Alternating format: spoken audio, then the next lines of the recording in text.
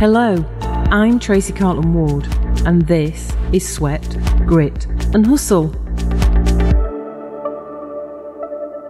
Welcome, ladies, and welcome to those of you listening on the podcast, because I'm actually recording one of our mastermind Q&A sessions today. And these ladies are all absolute superstars in property, putting in a bit more action than a beginner would and actually building and growing their portfolios in property. So I thought it'd be useful for you to all listen in to their Q&A session. And what will happen now is when I ask them if they've got any questions, they're all going to go blinking silent. Isn't that crazy? So don't worry, ladies. The video is only going into our Which Property group. The podcasters can only hear your beautiful voices. So, what do you want to discuss today? Got a question. Excellent. Well done, Sally. I'm glad somebody had. So, Angels and the withholding tax. Yeah. If you know somebody isn't a non-taxpayer, do you still have to withhold their tax and then they've got to claim that back even though they've never put in a tax return or da-di-da? Theoretically, yes. But obviously check with your accountant, because there may be something they can produce for you, as in your private funder can produce a document for you that will give you the ability not to withhold their tax. So, right. But theoretically, yes, because if you think about it, just because they're not currently paying tax, you don't know at what stage they might have to pay tax. So you can't control what else they do outside of the income they're getting from you. So that is why I'd say probably you'd still have to withhold it, but check with your accountant. And the thing to remember is if the loan is not for more than a year, then that little feature doesn't kick in on the limited company anyway. It's only loans a year or more that you have to do that for, as far as I'm aware. But yeah, just have a chat with your accountant. So there you go. Well done on that one, Sally.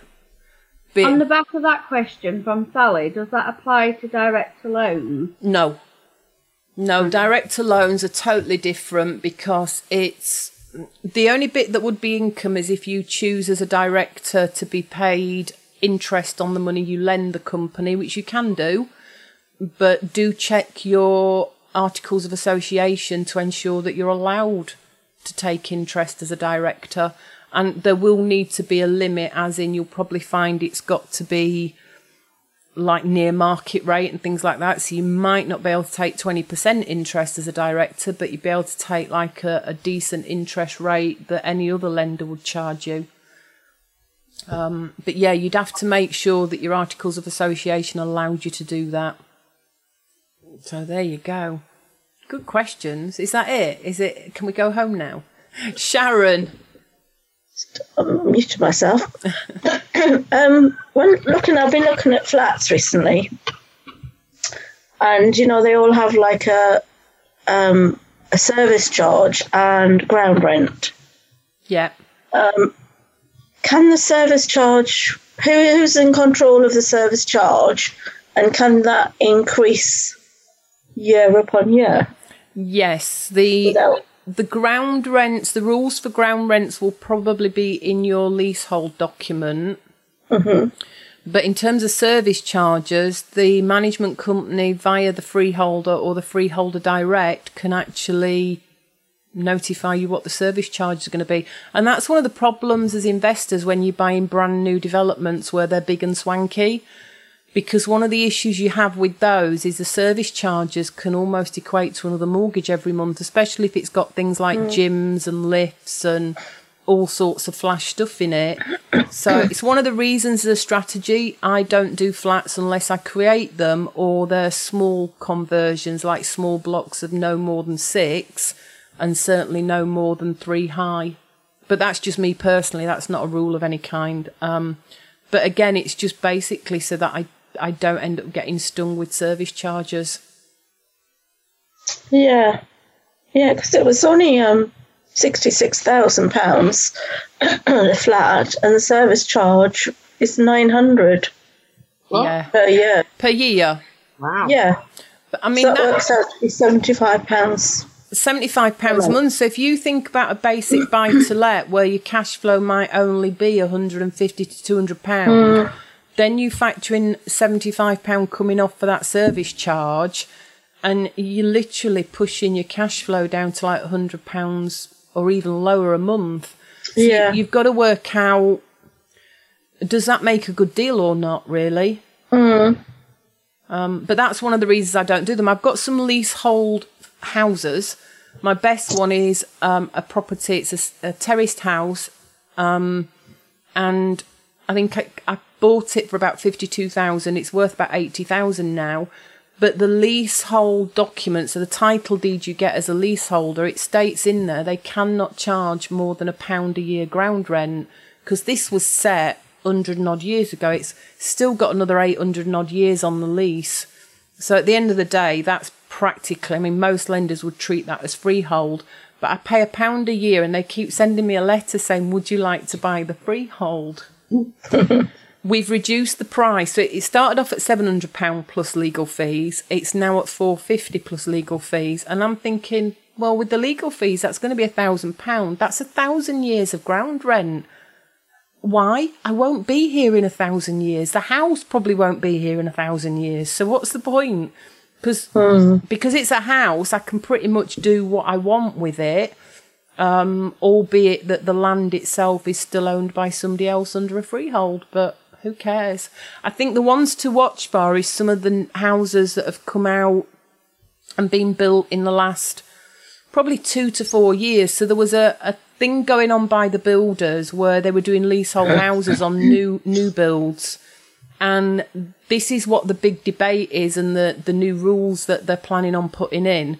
Because people were selling houses on a leasehold, brand new, and when the owners got in, the first year it would be a pretty low ground rent, and then literally they were whacking it up. So the money per month for the whacked up service charges, ground rents, etc., were more than the mortgage on the houses were. So that's why there's a big debate in Parliament about stopping the leasehold fiasco. But they are really referring to houses, although it will to some degree stop swanky new flat owners doing silly charges to their leaseholders in flats as well. But yeah, there you go, Sharon. We walked away we walked away from a flat where the owner's daughter was a solicitor and had changed the lease. So they extended the lease. That was good. But she'd put in one of these doubling of ground rents every 5 years or something. And you just think, okay, well, that might be all right in the first 5 years, but then you're doubling a doubling. You know, what a way to... Well, it's like the good old story on compound interest, isn't it? Would you rather have $1 million now and nothing else, or would you like a penny and it doubles every day? Because it'll very soon make an awful lot of money. So, yeah, if they're increasing every year, initially it's not going to seem like a lot, but 10 and 20 years in, that could be astronomical. But, yeah, it's so funny because when the leasehold on mine got set, you know, £1 was probably a lot of money back then, because 120 years ago, I don't know what it's worth today, but I suspect that was a big sum of money. And it said that's the maximum they could ever charge. Whereas today... you can't even buy a cup of coffee for £1. I don't think McDonald's coffee's even less than £1, is it? It's like, oh, no, don't want to do that. So, yeah, just be careful if you're buying flats, ladies. It's the reason why I'm very careful having flats in my portfolio. You've got no control. The service charge isn't governed by the lease, so you're even more at the hands of the managing agent. Yeah, and you've got to realise as well that you're not in control of repairs you do on the building either. So you could have some repairs that are needed that you would do, but the freeholder isn't doing, and so it's causing damage to your flat in the form of leaks or whatever. Or you could be faced with a situation where the roof's not completely shot, but the freeholder decides they're going to replace the roof, and the share of that roof would be spread between all the flat owners. So you've got no control over when you actually send out the cash flow to do repairs and improvements. So, yeah, I just... it's not for me. I know some people really like flats. For me, my flat strategy is take a house and convert it. But there you go. I'm a bit bonkers anyway. So yeah, there you go. Debbie, I've spotted your hand raised. Yeah, so my question's around planning amendments or revisions. I don't know what the correct term is. So this one property I'm looking at is going back to planning to get it changed. So does anyone here have any experience of going through that process in terms of cost and sort of timescales? Is it the same as going through the normal planning procedure? Or is it, and also the sort of cost? I know it's going to vary between different authorities, but it'd be interesting to see what the views are on that. I'm going to see if Maralise has got anything to add on it first. I know I've gone through a planning amendment, so Maralise, have you got anything? Well, I've done a hell of a lot of planning revisions, Debbie, but I want to understand what is the revision. Are you building already? Where are you in the process? Do you see what I mean? To specifically answer that question, what is it that you're actually asking? The property's got planning in place. Yes. Currently 6 apartments. But to make it a more viable, profitable project, I want to go back to planning and change it from 6 apartments down to 4, and then break off the other section into a house. Which I think will sit with local residents as well, because it was originally a 2-bed house on the side of this property, and it was combined, 20, 30 years ago. So I'm looking. Will the external envelope change? So will the elevations change on the plans? Yes, there will be a door fitted where it used to be. And no longer is. I mean, something like that is normally just a material change. It's really simple. There's no fees to be paid for it. It's just the revision. You're just asking them, you're telling them this is what you want to do. Is it okay? You don't have to pay for that normally. I don't know. I put loads of the revisions in all through plannings. It's just, sometimes I don't, sometimes I do. It's also trying to get a terminology. Is it a revision or is it a change? Or is it something small like that? Something small like a door is a material change, because you're not changing the windows or moving or putting an extra story on or putting an extra. It's one door. Yeah. So it's a material change. It's really simple. It's a small letter saying what's happened, and this is what it's going to look like, and you send it off. It's let me just think about it. There could be sometimes it could take 2 months for them to say yes or no. Debbie, I'm going to have to check that actually. I've got a planning supervisor that deals with me with that stuff. I just said, just deal with it, I can check with her. We should bring her on actually, Tracy. I thought about that the other day. I went to see, sorry, we're still in the middle of your question. You crack on, Debbie. Anyway, no, sorry. That's all right, Maralise. We can chat about getting your planning guy on. So, and Saturday we're actually doing building regs and stuff like that.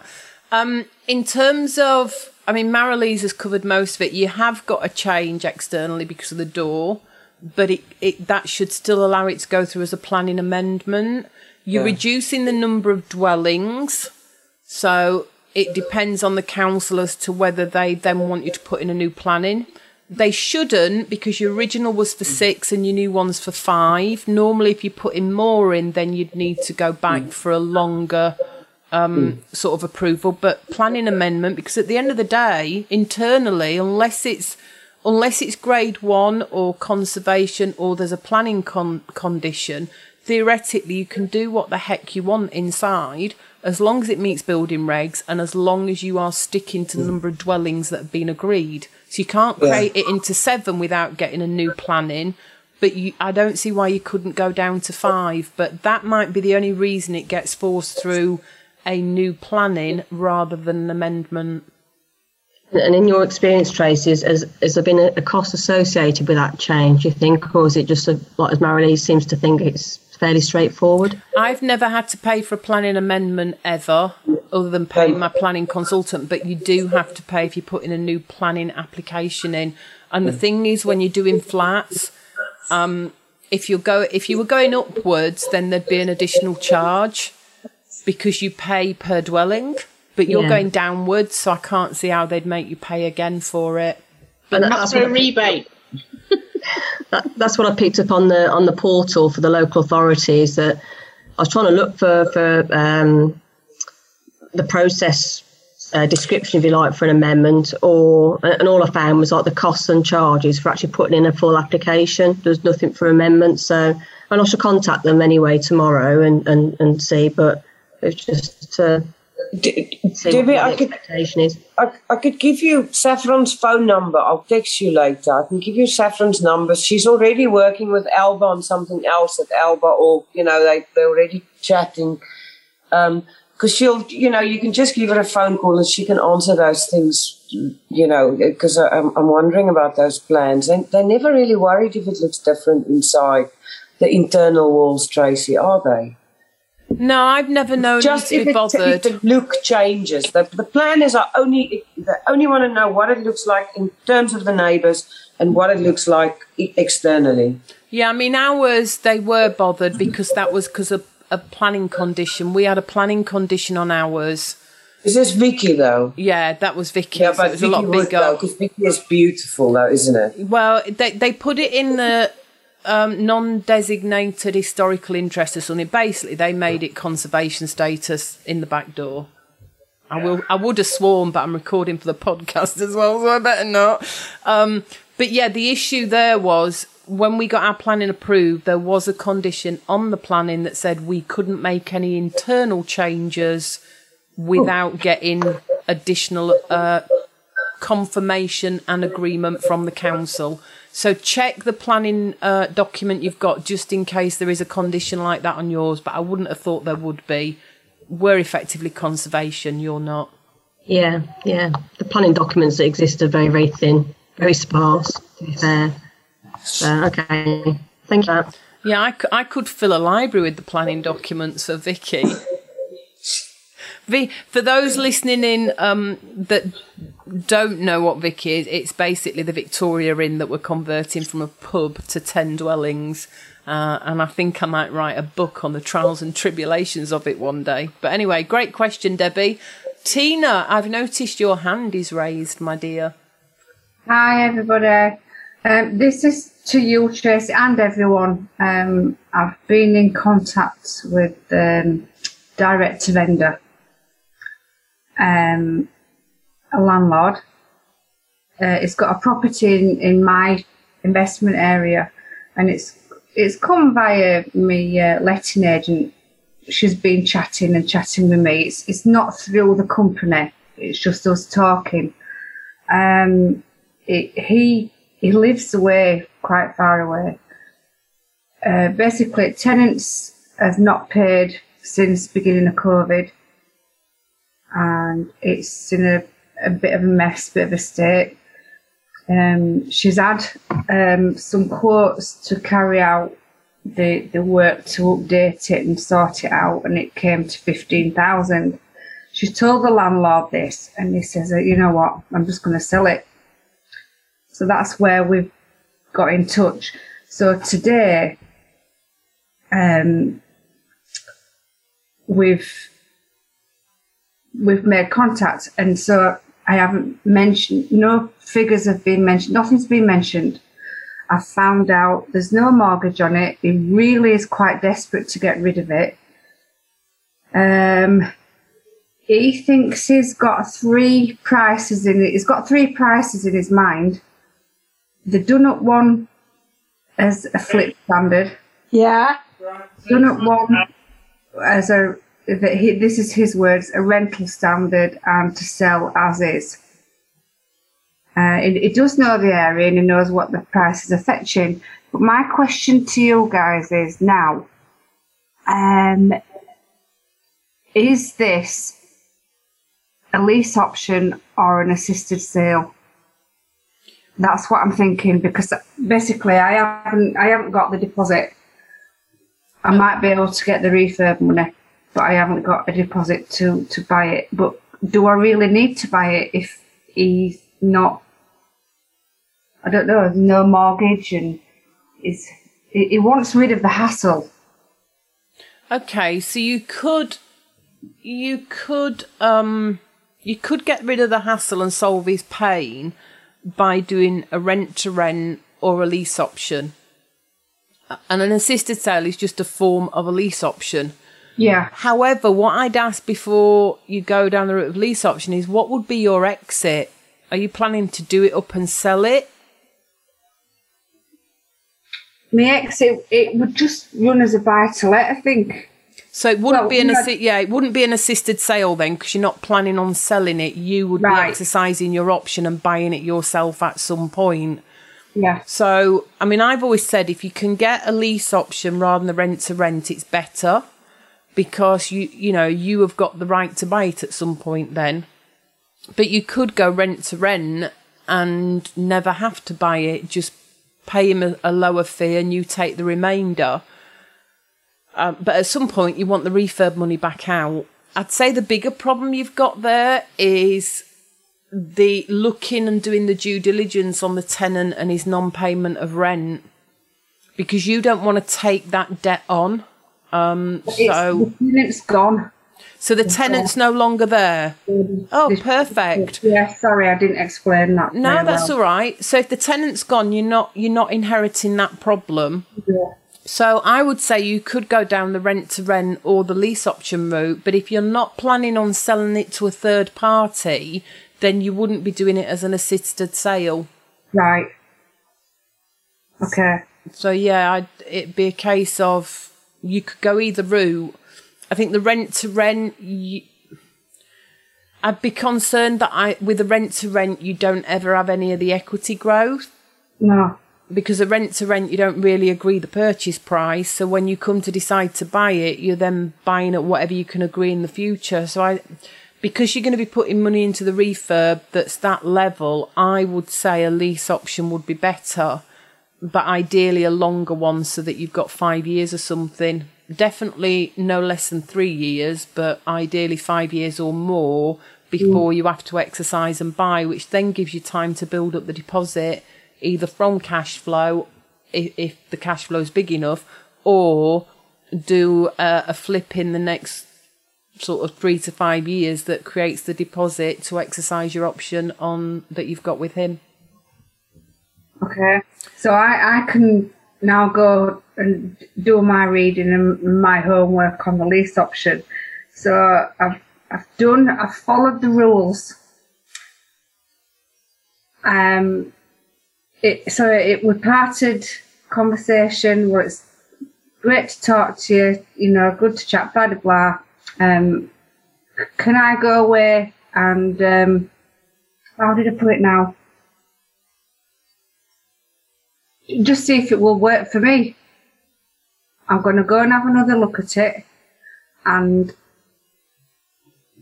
how do I put it now? When you say when's a good time to call you? Yeah, Monday or Tuesday. Friday. Yeah, free on Friday.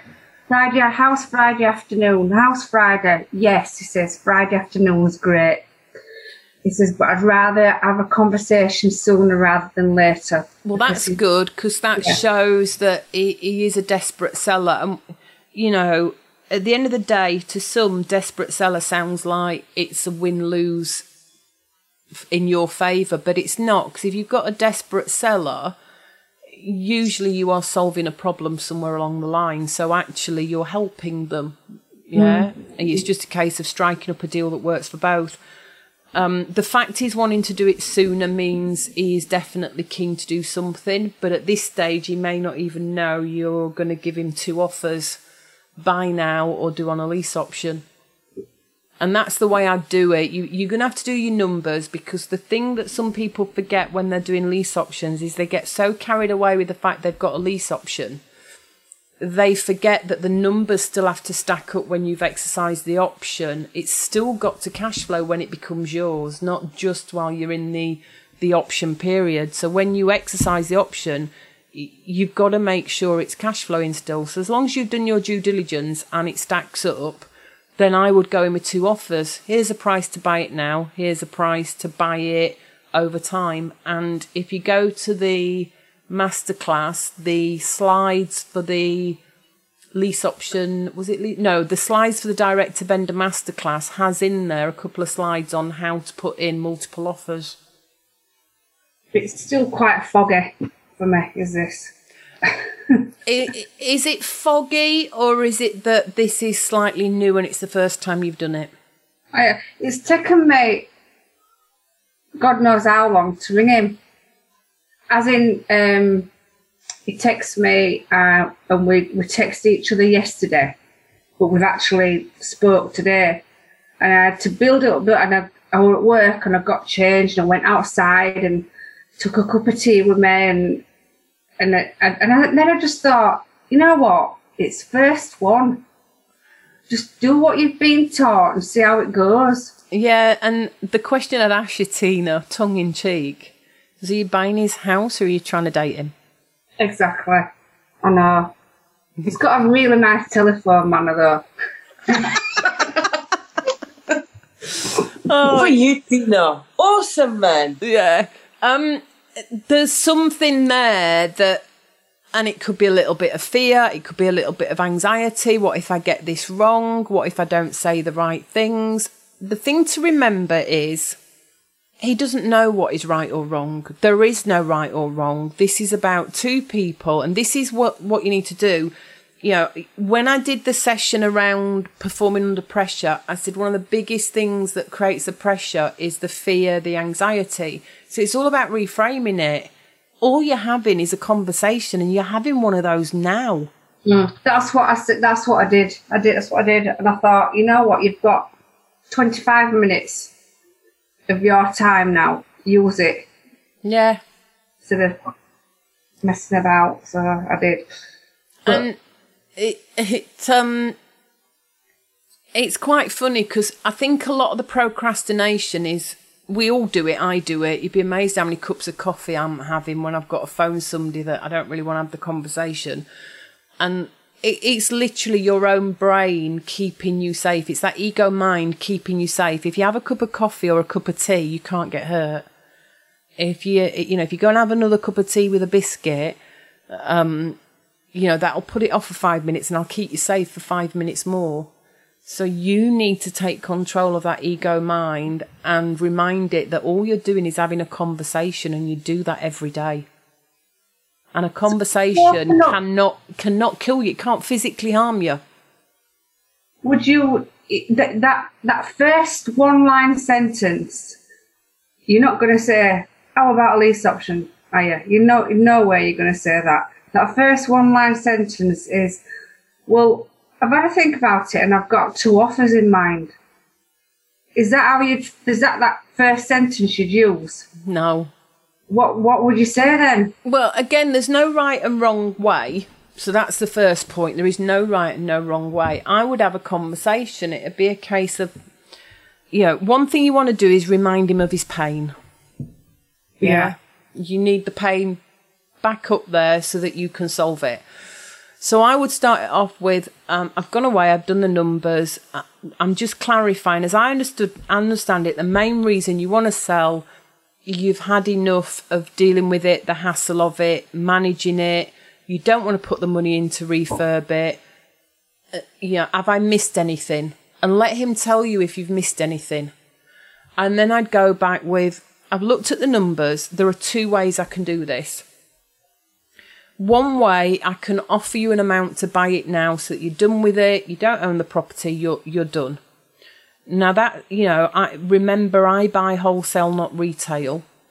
So, it's going to be a fair price, but I don't know where it's going to sit in terms of what you're looking for. The other offer I could give you is to buy it now, but pay for it later. And what I mean by that is I will take over all the looking after of it for you. I will pay you a fee every month so that you are getting income. And then agreed point in time, I will complete the purchase for the agreed amount. And in the meantime, I can get it refurbed. I will cover the cost of that and take it off the final price. But we can get somebody in it so this property is not deteriorating any longer. And the main thing is, you can effectively forget about the property. You won't have to deal with it day to day anymore. Which one sounds like the best solution for you? And I haven't even mentioned the word lease option. No. But we also haven't mentioned the price, have we? No. Because until he comes back in that conversation and says, so what are the two offers? You can either procrastinate some more and say, I'll go and write them up and email them you, or you can just have them ready and say, if I buy it now, so you're done, then my price is 55,000. If I do it where I buy it now and pay later, and in the meantime pay you some money, cover the costs and get this set up for a tenant, then I can offer you £80,000, but only if you can give me time to actually do that. So I would be looking on £80,000, I'd be looking for 5 years. If you want more money, then I'd need more time. If you can take less money, I can do less time. And have your offer ready. What would be the amount per month? I know it depends on the numbers and that, but say the rental is $550 a month. Well, you're effectively going to want to look at it from the same standpoint as if you were paying the buy-to-let mortgage. So if a buy-to-let mortgage on that place was 320 quid a month, then I'd be looking at no more than that amount. Because then it'll still cash flow. But it is dependent on your numbers. And at the end of the day, it's a negotiation and a conversation. So you're going to have a little bit of to-in and fro-in. But yeah, I wouldn't want to be paying more than what I'd be paying on a mortgage, because otherwise you've got the argument that you might as well buy it now and get a private funder to lend you the deposit, which is the only difficulty with buying it now. Let's face it, if you could buy it now, you would. Yeah. So, I mean, one way to do it, you could work out your maximum. So you could do the numbers if you were going to put in a deposit and do a mortgage to get into the deal. So you can already work out using an average interest rate what your mortgage is going to be per month. And if you know the deposit's 20 grand and let's say you're paying a private funder 10%, then you know that every year you're going to have to pay 2 grand. So that's I would have picked the hardest number to work out, wouldn't I? So if it's 2 grand a year, then you're going to be paying about £180 a month to the private funder. So if your mortgage works out at 320 and the private funder would work out at 180 a month, then you know that is your absolute top line maximum, full stop. And then it's getting as far below that as you can based on the negotiation. So decide where you start, just like you do when you're buying a house and you're working out what the purchase price is. You start off with your first offer and know what your maximum offer is going to be. It's going to be exactly the same because you can work out the mortgage and you can work out what you'd be paying a private funder for interest. And ideally we want it lower than that. So yeah, it's that good old disliked word, do your numbers. Yes. Thank you for your Great question. Great question. Yes, and what be your first? So it'll still have been. Well, Yeah, and I'm gonna say Great question. Yeah. There's loads of chat coming Great through. explanation, Tracy. Thank you. Yeah. So yeah, for the benefit of everybody that's listening on the podcast, because I know this might seem kind of strange, you'll sort of fly on the wall to our bi-weekly session. But there's chat going on in our Zoom room telling Tina that she always comes across so lovely, don't worry. We always have a worse opinion of ourselves than others do, Tina. Yeah. So all I'd say is get the big girl pants on, get the tenor lady liners on, and stop having cups of tea. You know what happened yesterday? I came home from work yesterday and there were a tenor lady always flying through my letterbox. I thought, really? Just switch straight in bin.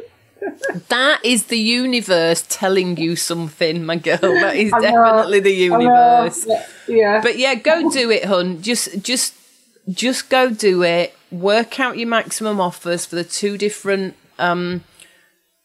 purchase route and do exactly the same with mortgage and potential funder costs, so you can work out what's the maximum you could possibly afford to pay each month, remembering that this thing's got to cash flow, so it's not worth doing it. Yeah. But yeah, good luck. And as always, give me a shout if you need some help. Thank you. Helen. Hi, Tracy. Thank you.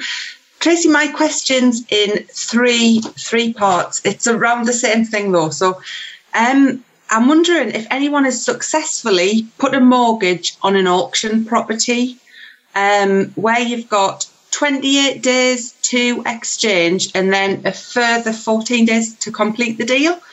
So that's the first part. Because I know I've been told it's been done, but I've never known anybody to do it.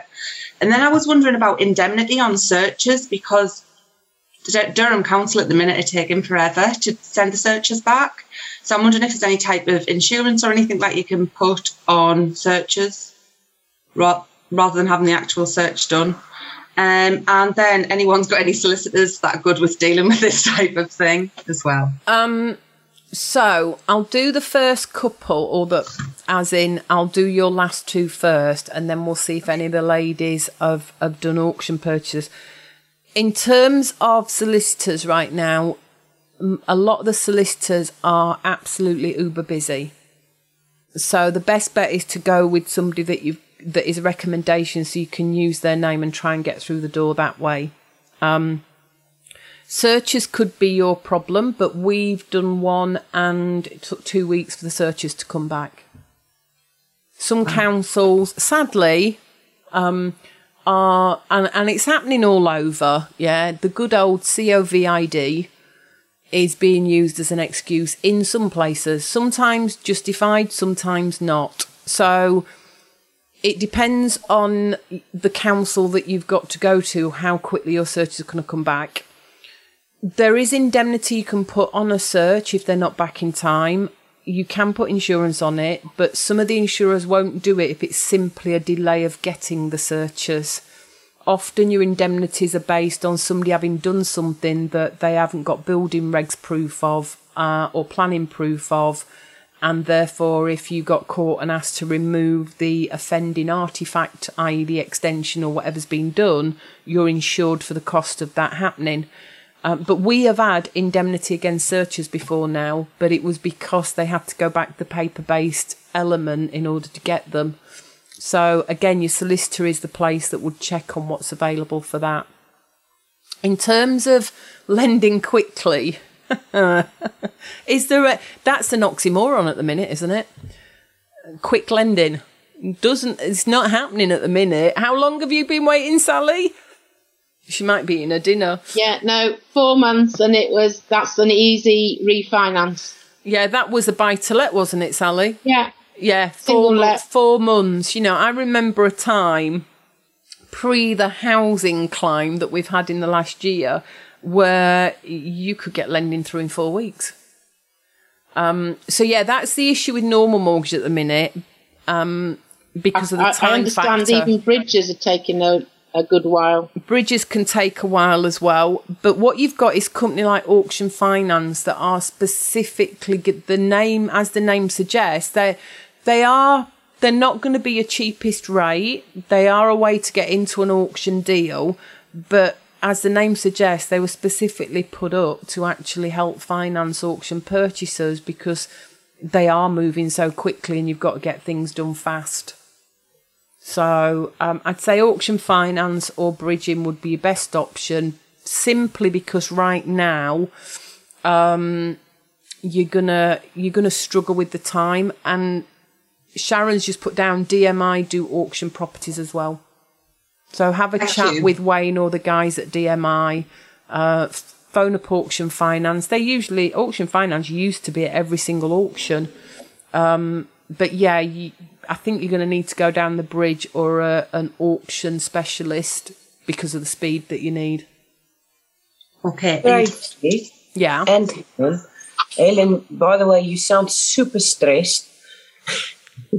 But I've read recently, and I'm not sure what the article was, but I've read recently, because of the solicitors and the banks and everything being so slow at the minute, people are speaking to the auctioneers and going and telling them, saying, look, is there any possible, go and ask them for an extension for a month. I don't know I don't know if anybody else has seen this. Ask, you've got nothing to lose. Just go and ask, because it's so tough to get things done quickly. Have you bought it already? No, I haven't bought it yet. I'm in negotiations at the moment with them. But what they're saying, the lady who owns it is wanting rid of it, and she's quite adamant that she really wants a cash purchase. But I don't really want to buy it cash. I'd prefer to put finance on it straight away. You can still put finance on it straight away. The cash purchase is often, if it's mortgageable, then the cash purchase is often because they don't want it dragging on. She's put it in an auction, so the auction terms will stop it dragging on. Because yes, you can ask for an extension. Obviously, it's a bit trickier on an auction, but it is possible. But the owner is ultimately the one that can decide whether to give you that or not. But yeah, I'd say have a chat with the auction specialist people like DMI or Auction Finance or a bridging. Okay, lovely. Thank you. And don't dilly-dally on signing your paperwork, because I know in times gone by you could get your paperwork in for signature for your apps and everything, and you could sit on it for a couple of days. These days it's like the minute you get it, just sign it and get it out the door. Yeah, thanks, Tracy. Thank you, Marilee. Welcome. So, have we got any more for any more? Let me go to gallery view here on the Sandra. Zoom. Sandra's got, I can't see the gallery, so there you go. Sandra, I can see your hand up in the air now. Hi. Yes, I'm looking at commercial residential property at the minute, and the commercial side has a long-term tenant in there. And I'm wondering, because obviously that's the first time I've dealt with a commercial residential and a tenant in there. Is it the same? Is there anything I need to know or ask before putting an offer in with regards to the tenant? Is there any similar issues? I mean, is there similar issues as there would be if it was a buy-to-let with a long-term tenant? Yes, and no. So there are issues like there would be with a buy-to-let, but it will be depend upon what is on the lease as to whether it's the same as a buy-to-let or slightly easier. The first thing I say is you get hold of a copy of the lease, find out when the lease expires, whether there's any right for rent increases during the term, whether there is any break clauses in there, and who is the tenant. Because obviously if you've got, say, Tesco Express in a building, that has a better value than having a little mum-and-pop opticians. But yeah, it's a case of looking at the lease, just like you would the AST on a buy-to-let. Okay. And if she, because of COVID, if she was in arrears, would that cause problems? Or obviously it would, isn't it? She's been there for 10 years and she's a photographer. Okay, so with COVID, they are going to allow it where you can start effectively, you can take proceedings against commercial tenants soon. It's not yet here. It's going to happen very soon. But at the minute, you cannot do any. There is an emergency law that I believe, we're recording this in July. It is about to be ended, but it isn't ended yet. So right now, the emergency COVID law is a commercial tenant cannot be evicted for lack of rent. That is going to change in the next 4 to 6 weeks, I believe, but I'd have to check the date.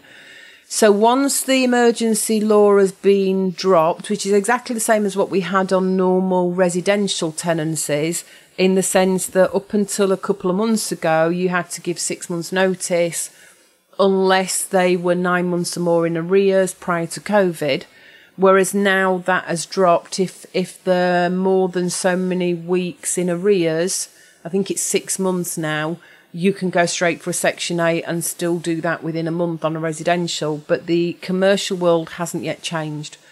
So that's the only thing to bear in mind. I can go look up and see if I can find out when the date is, but that's going through the process of being altered now. And at that point, all the commercial landlords can start chasing for rent again. It is effectively understanding the terms of their lease. And if you buy this, you need to make sure what's written into your purchase is you also buy the historical arrears.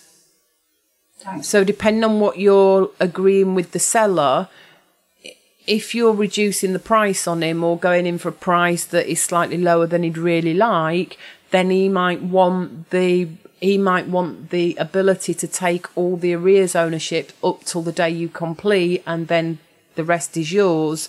But that's something you've got to consider. And it actually applies to residential, that one, guys. If somebody's in arrears and you're buying a property and they're going to stay put, then you have to make sure that you agree who owns the arrears prior to completion date.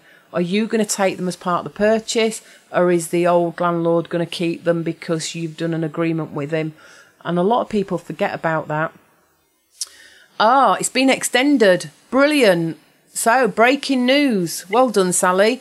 Ban on commercial eviction has been extended until the 25th of March. That doesn't mean you can't serve notice and do that, but you can't, if they choose not to go, then you can't actually physically evict them until March 2022. Okay. Now, you probably find with a photographer, and you've got to ask yourself this, because it's that conundrum again. You probably find with a photographer, if you gave them a choice and it was a small business that has now decided they don't need the premises, if you offered for them to go with no impact, they might choose to voluntarily go. That is allowable. You can't forcibly remove them, and that's gone through to March 2022 now, which is good news for me because I'm not paying my pension, my rent at the minute. But she may well be willing, or he may be willing to do a deal with you when you buy it to actually just leave voluntarily. The thing there is, if you've got a commercial tenant who, once they get back on their feet, will be a good tenant for you, and their lease has still got a good number of years to go, then it might be better working with them than working against them. But that's going to depend how that impacts your cash flow and what your exit is on the building. Okay. And can I get the leasehold agreement from the estate agents? Yeah, you should be able. The estate agent should be able to get that for you. It's not a leasehold agreement. So a leasehold is where they have ownership of like the building, but not the space they occupy, not the land. A lease is a commercial tenancy agreement, basically. So you want a lease. Lovely. Yeah. That's great. Thank you. Some good questions tonight, guys. Right, let me just go back to gallery on Zoom just to make sure we've not missed anybody. Right. Hands up now or forever hold your P's and Q's. Yep. I think we've got it covered, haven't we? Bunch of great questions again. What's that? You need to get some proper drawings done. Yeah, I'd say get some proper drawings done, definitely. Marilisa's got her hand up as well, or Cindy has. No, I'm actually coming back. I'm not really sure it's the right platform for this question, because last week we had a question about VAT and two businesses, and the construction company, the VAT, and all that lot. And I've had a word with my accountant, and it was exactly as you said, that if you can remember, the answer is that the contractor can charge fifth generation architecture, fifth generation pay the contractor, claim the VAT back, and then that money, fifth generation loans to, as a director's loan to Bokkie Properties, and it's totally legal. Yeah. Which is exactly as you said. Yeah. So thank you for that. That's all right. You're welcome. As always, and for those listening for the first time, I am not regulated or authorised to give you any financial advice. We just use our experience and knowledge and share it with you here. You've been listening in to the Which Property Mastermind Q&A, and all of our ladies are mastermind members in our programme.